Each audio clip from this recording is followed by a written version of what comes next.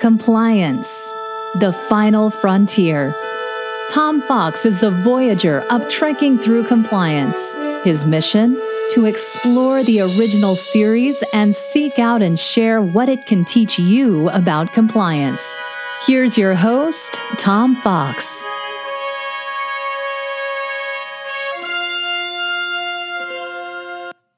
Trekking Through Compliance, episode 59, and The Children Shall Lead.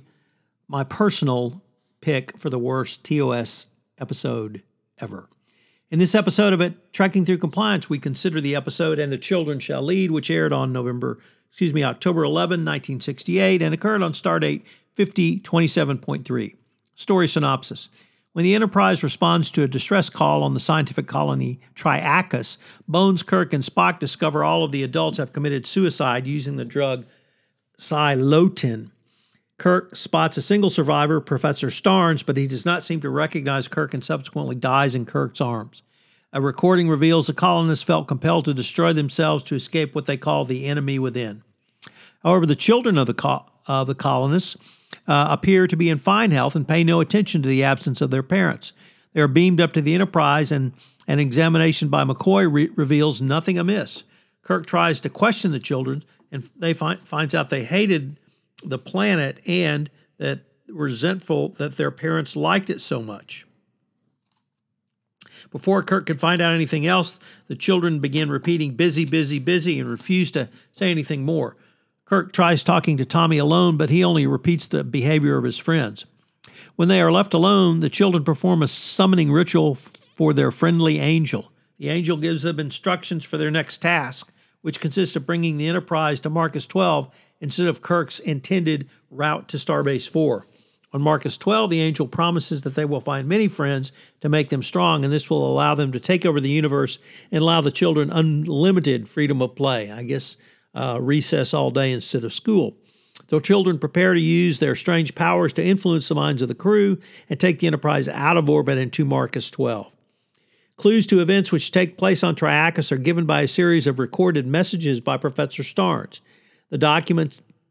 These document the onset of paranoia and loss of control over actions immediately following the excavation of certain caves by Wilkins. At this juncture, Tommy enters the bridge and uses the opportunity to cause the tape to malfunction before his father's message can be completed. Tommy remains on the bridge after Kirk and Spock leave in private to consult. Tommy influences Sulu to leave orbit, giving him the illusion that the viewing screen shows the Enterprise to still be in orbit. When Uhura notices the Enterprise is no longer in orbit, she confronts Sulu, but the children soon give her the same illusion as Sulu. In the engine room, another child causes two engineers to guard the controls and knock out Scotty when he tries to get them back and put the Enterprise back on course. Spock and Kirk listen to the rest of Dr. Starnes' tapes in private and find out that he was being influenced to do things against his will, including requesting the Starship Enterprise from Starfleet despite the fact he had no need for it. Consulting the computer's memory banks, Spock discovers a legend that Triacus was previously inhabited by a band of marauders who terrorized the Epsilon Indi system. The legend also maintained that the marauders were eventually wiped out and are waiting to return and maraud again. Kirk beams down with a pair of guards to take over the security attachment on Triacus, assuming that the Enterprise still is in orbit since he has given no orders for it to do otherwise. When he then attempts to beam up the security attachment, Spock is unable to lock on, and Kirk is forced to face the fact that he has just beamed two men into a vacuum. When Kirk and Spock rush to the bridge, they get a look at the alien influence the children.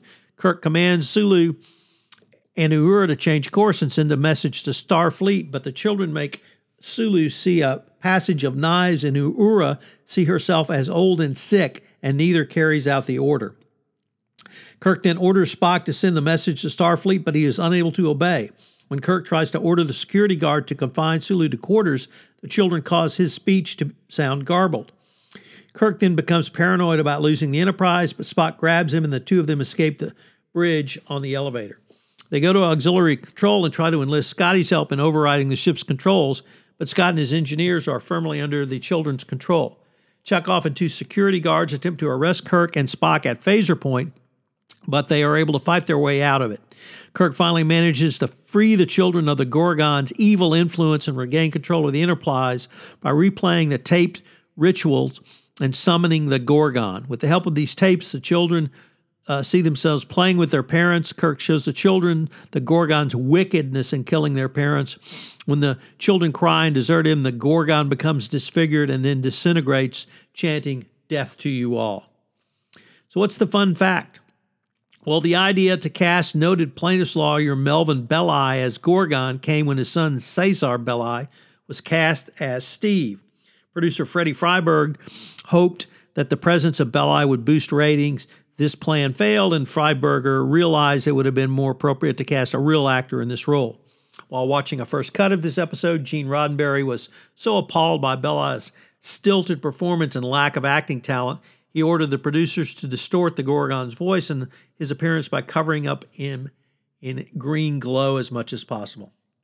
So, what are the compliance lessons from today? Well, number one, how can you ask the right question? Asking the right question really comes from not asking yes or no questions, but asking open-ended questions, but most importantly, being willing to answer and listen to the answer, rather. So use this technique to help you ask the right question. Compliance lesson number 2, leadership is really a conversation. And part of the conversation is listening, but there are other components to this.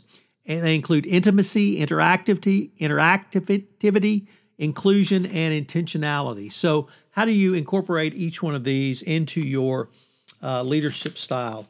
And then finally, tailoring your message for your compliance audience going forward. How do you tailor your message to your employee base that will help them understand the message of compliance? I hope you'll join us again tomorrow, where we take up the episode, Is There No Truth in Beauty? One of my personal favorites.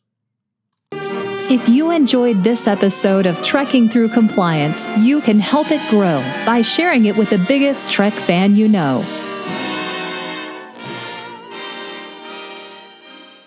This podcast is a part of the C-Suite Radio Network.